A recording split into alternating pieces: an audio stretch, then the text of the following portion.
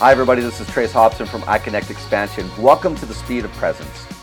You know, listening is something that we all know that we need to have as a skill set if we're going to work with people in organizations, in leadership, and in management. That said, the skill set that we used in the old world of top-down command and control hierarchical systems compared to what is being asked of us now in a much more volatile and complex environment is very different. Now, we needed to go through that portion in order to be able to come to the place where we can now move to a new level of listening. Listening not just with our ears, but with our whole body, with our whole energy system, and not listening as a means to an end, but listening and letting listening be a means to possibility. In today's excerpt, we're talking to my friend and colleague, Raquel Ark. Raquel founded and owns an organization called Listening Alchemy and talks with us about this whole transition that we're in from the old world to the new world and how listening is actually showing us many, many surprising results that maybe at first glance we wouldn't have seen. What's work like for you right now? Well, it's really exciting and it's scary and it's exhilarating, and it's also, I've had this experience before with different projects and work that I've done where you have this feeling, you know, it can be really tough for a long time, and then you start to get this feeling of there's like an energy that's starting to build, and you can feel the energy starting to pick you up. It's not you, it's it. And it's like, that's how I feel right now. I'm starting to get lifted by this wave of energy, and I'm like, okay, it's the same feeling you get when you're on a big wave on the ocean and it's picking you up, and this is terrifying and completely exhilarating all at the same time. And I hope there's no sharks down there. And I hope I don't hit the rocks. It's just like that right now for me, Raquel. Do you feel like you're a little bit on one of your edges? Wow. Yeah, I've spent when I decided to come to planet Earth and be here, that was the beginning of my edge, and it hasn't stopped since I got here. If you were to give me a completely different version of your work, of how work is right now, and not use any of what you just told me, what would you say? It's the most gratifying time of my life. I feel like I'm doing exactly what I was meant and made to do. It feels fulfilling on a really deep level, and I feel like I feel a sense of reverence and humility. And just because I'm curious, if there were even a third version with none of the details that you have just said with the other two, an alternative view. Everybody buckle up because we're going on the ride of our lives. Tell me more, because I'm here on that wave with you at this very moment. What does that mean, Trace? A third way to say it actually gives me the sense of I have a lot of joy when I see the way that people are freed up and empowered by the work that I'm a part of doing. So right now, as I see that becoming more and more actionable in practical ways, it makes me feel a lot of joy, because the people that are picking up those tools and skills and starting to use them are meeting some of the deepest longings that they've got inside of them. You know, for work to be more than just drudgery or chaos or stress is a huge longing that we all have as human beings. And I feel like I get to be a part of serving people in that way, and it gives me a lot of joy. Now tell me about your work and what your work is like. Actually, before I do, I'm not done with you. You're not done with me? Okay. No, I was just thinking, you know, just taking you through, telling you to look at things from three different vantage points, or perspectives, even though it was we didn't get into details in this particular moment. But how was that experience for you? Well, I love that experience, and I love it because it opens up the dimensions of the human experience to be aware that we are multidimensional beings and we can experience things in a multitude of ways, even though oftentimes we kind of boil it down into one way. It actually wants to be experienced in a whole bunch of different ways. So I love that. Well, we just did a listening exercise, just letting you know. We did? We did. Tell me more. Tell me more about this listening exercise. You had me at hello. No, well, you wanted to know about listening in agile teams or agile mindset. So part of having that mindset is to be able to actually have the brain practice looking at things from different vantage points, from different perspectives. Because often we're focused on one focus, but even through that, and even asking you about that process, all of a sudden you were just remembered something that was really helpful for you. And I bet you may use that in the work that you do. I bet you'll take that with you. Yeah, I will. I really love what you're saying right now, because oftentimes I think what happens is we talk about agile. Let's be agile. Let's have a culture of agile, or let's do design. Let's do design now. What I love about what you're saying is it kind of gets back to the root of the word. Agility, coming from the inside out in the way I think, is so important, and it invites some sort of a practical practice in the here and now. Like so when I take that away, what would you suggest that I could use to remind myself to do that when I'm in my work? Because oftentimes I will be really focused and just sort of the blinders go from here to here. Then to start, putting either people in place that help you look at different perspectives, or maybe even standing up and moving around and seeing things from different perspectives, and actually going, opposite of what you're thinking and trying things out. Those are little ways that you can play with that. I like the idea of doing that in a team setting too. It makes it easier when you've got other people right away, and you could include that in your team dynamic meeting or whatever it is that you're doing, to just spend a few moments taking that project or that task that you're working on and inviting some play with it. Mm-hmm. Yeah.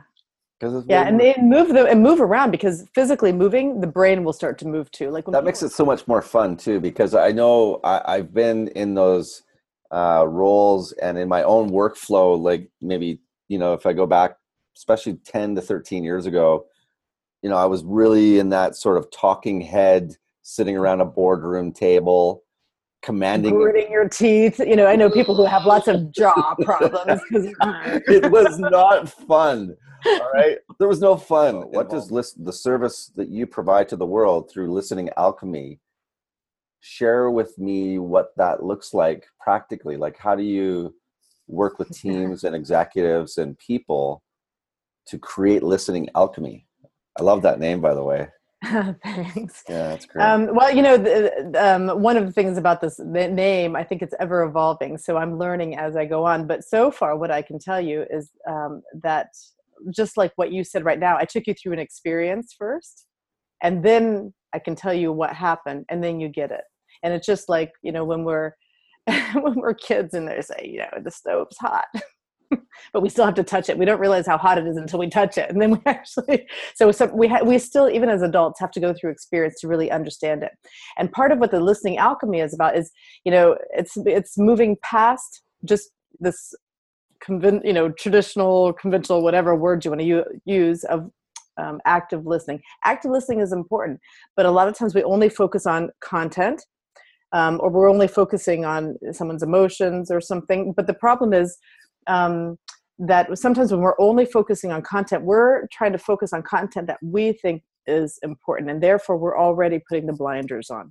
From what I can see and what I've experienced, and now some of the research that's coming out, or at least what I'm finding, is how our presence really makes a difference. Like actually being present and not multitasking in our minds, thinking about what we're going to do, later, or what just happened or whatever. That there's a lot of multitasking that happens in our mind while we're there listening to someone, and this actually gets in the way in the efficiency of our listening.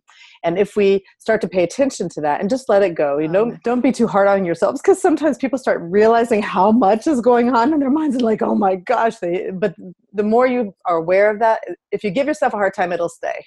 So just notice it, let it go, laugh at yourself, try to get present again, let it go, and it will get better. It will get better as long as you don't give yourself a hard time. I noticed for me that whatever I resist persists, that old saying goes, but I created a bit of a game with myself probably about, I don't know, 8 or 9 years ago, and it's taken me that long to just learn how to listen for 35 seconds at a time. So if I can do it, anybody can do it. Okay, anybody can do it.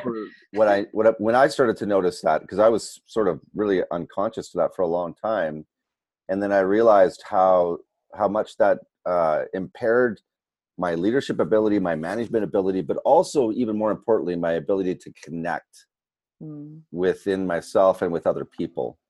Which is for me now, I really believe that my presence is showing up in the fullness of my presence is the most important thing. So anytime I'm multitasking my mind and I'm noticing it, because there's lots of times I'm not noticing it until I am, right. It becomes this playful developmental invitation for me to just notice that. It's like, okay, wow, I'm everywhere but here right now. Right. That's right. And when you start practicing being here, and I hear this I even heard this last week. I did, some listening with my students.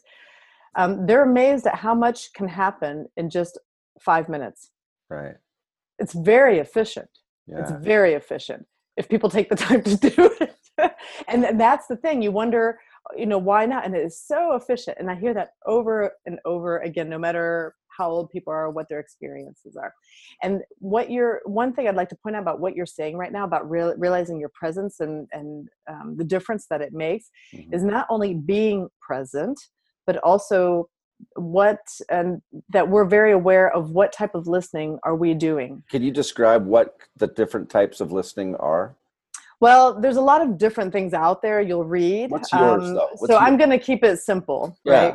Thank you. I'm going to keep it simple. And thinking about organizations, often we, like you probably experienced this when you were working in corporate world, often we think we have to be the expert. So we're listening from this expert perspective. We're listening thinking that I know more than you, and so I have to fix things or do things for you. But right there, you're not listening completely. So you have this listening mindset. Sometimes you might need to do that in certain circumstances, but just to be aware that you might miss out on some other things. So sometimes there's a time for that. But also recognize, if you really pay attention, how do people respond to you when you're listening from that as an expert? Then there's listening with curiosity, where you're just open. You're like a little kid discovering things. I say that, listen with curiosity. And you can already physically feel the difference. Listening with empathy, putting yourself in the other person's shoes. And a lot of times people connect empathy and emotions together. And that's one part. But also, empathy has a content side. So what's their perspective? It's not that I have to feel everything they feel, but I'm just understanding where they're coming from. I'm putting myself in their perspective, walking in their shoes, thinking about what it would be like living like they do, and asking questions. So that in the end, you don't matter, you're neutral. And those can be also very helpful, not only from customer perspective, but also working with teams and colleagues and trying to understand where they're coming from. I use that a lot when I was working in corporate communications, because I had to do that I had to understand my marketing colleagues' perspective, also the chemists, because they're the people I had to get information from. And I know that what they had to give me was on top of their normal job. Then I had journalists who, their lives are not easy, and when it comes down to it, and they're also very busy, have a lot to do, have a lot of pressure, and yet they want newsworthy information that's objective, right? And then here I am, and I'm also paying attention to the company vision, making sure that that's, in place. So I have all these things where I had to really put myself in their shoes, not only what they want, but also what kind of, what life was like at work, so that I could find ways to make things easier for all stakeholders, as well as getting the job done. And because I did that and I made things easier and I saw what their needs were, they worked with me and we got published and everybody was, happy. So, most of the time. The research shows that what is it that speakers want from listeners so that they really feel listened to? They want to know that you're 100% paying attention to them.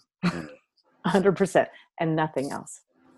They want to feel like they're understood. I want you to, make an effort to understand me, to know what I'm going through. You may not agree with me, but I want to know that what I say is okay, that I am okay as I am as a person, kind of there. But to realize that when we want someone to listen to us, this is what we expect in order to really believe that that person is listening to us. I believe that the more we learn to listen to ourselves, and this is our whole self, so our thoughts, or are there any thoughts going on in our mind? What are our emotions? Are there emotions? Are there, what's happening there? Is there as that person is speaking or as I'm listening, is there some piece of nugget of information that I know is mine? It's like a piece of gold there, something important for me to pay attention to. My physical body, what's happening? Because sometimes people are talking and our physical body will respond, whether it's excited or stressed or whatever, and to start paying attention to that. And as people are listening and speaking to each other, this stuff is happening. And a lot of times we don't realize it, and it's happening in that very moment.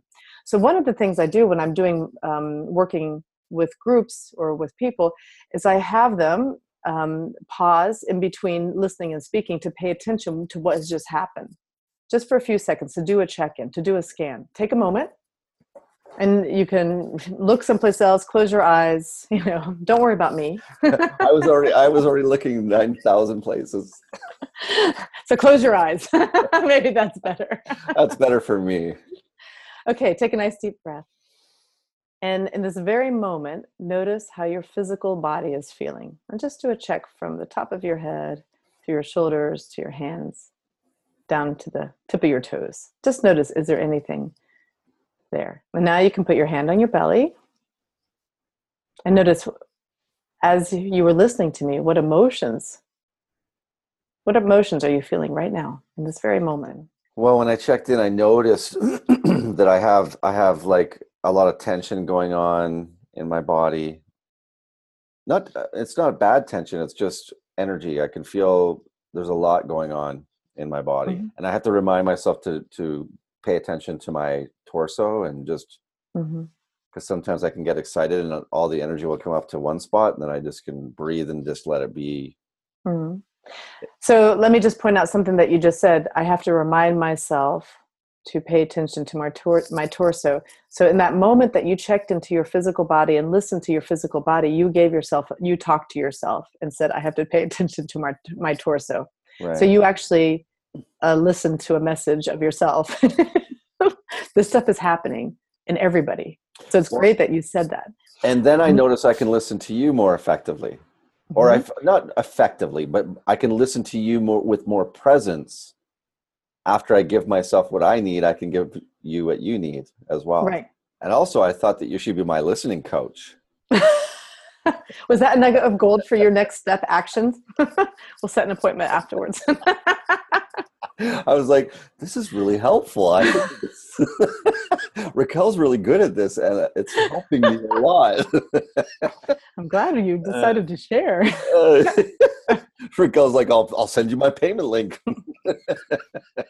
No, I actually feel like listening like this, like doing what we're doing right now, feels like it's meaningful, and it feels like really important for everything else I do.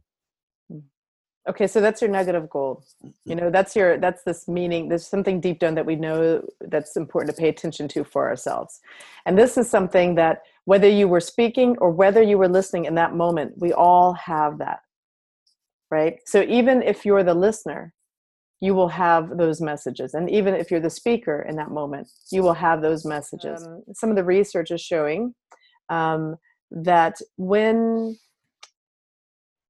when someone is a high quality listener, and how the research interprets high quality listening is non-judgmental and empathetic, that the speaker will become less extreme in their perspectives.